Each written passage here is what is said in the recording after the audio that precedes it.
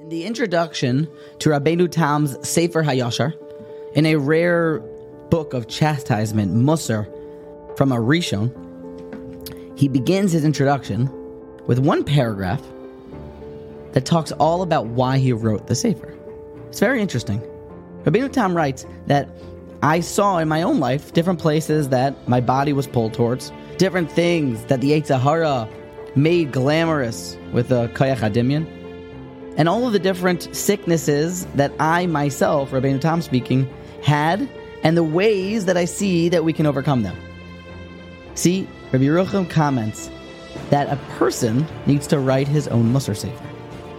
These great, iconic Mussar works were often some of our greatest heroes and our biggest Gedolim writing how they saw it, putting pen to paper to author the way to get out of it.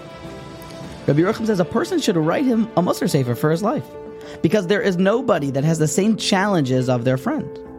Everybody's life is a different set of circumstances.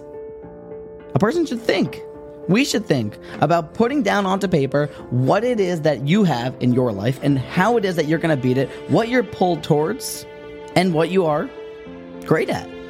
But write a Sefer. Write your own Mussar Sefer.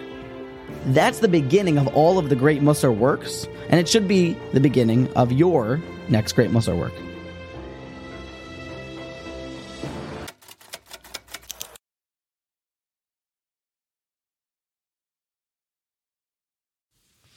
Thank you for listening to that episode. I hope you're well. This is Michal. Don't forget to smash that subscribe button and check out all the podcasts from the Motivation Congregation Podcast Network.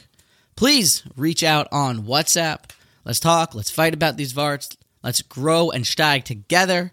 And if you would be so kind as to like and even write a review for the podcast, that also helps grow the platform and reach more people. And I guess if you want to be less kind, you can leave a bad review. I guess that works too. Either way, smash the link below, reach out on WhatsApp, and let's be in touch. Have a great day.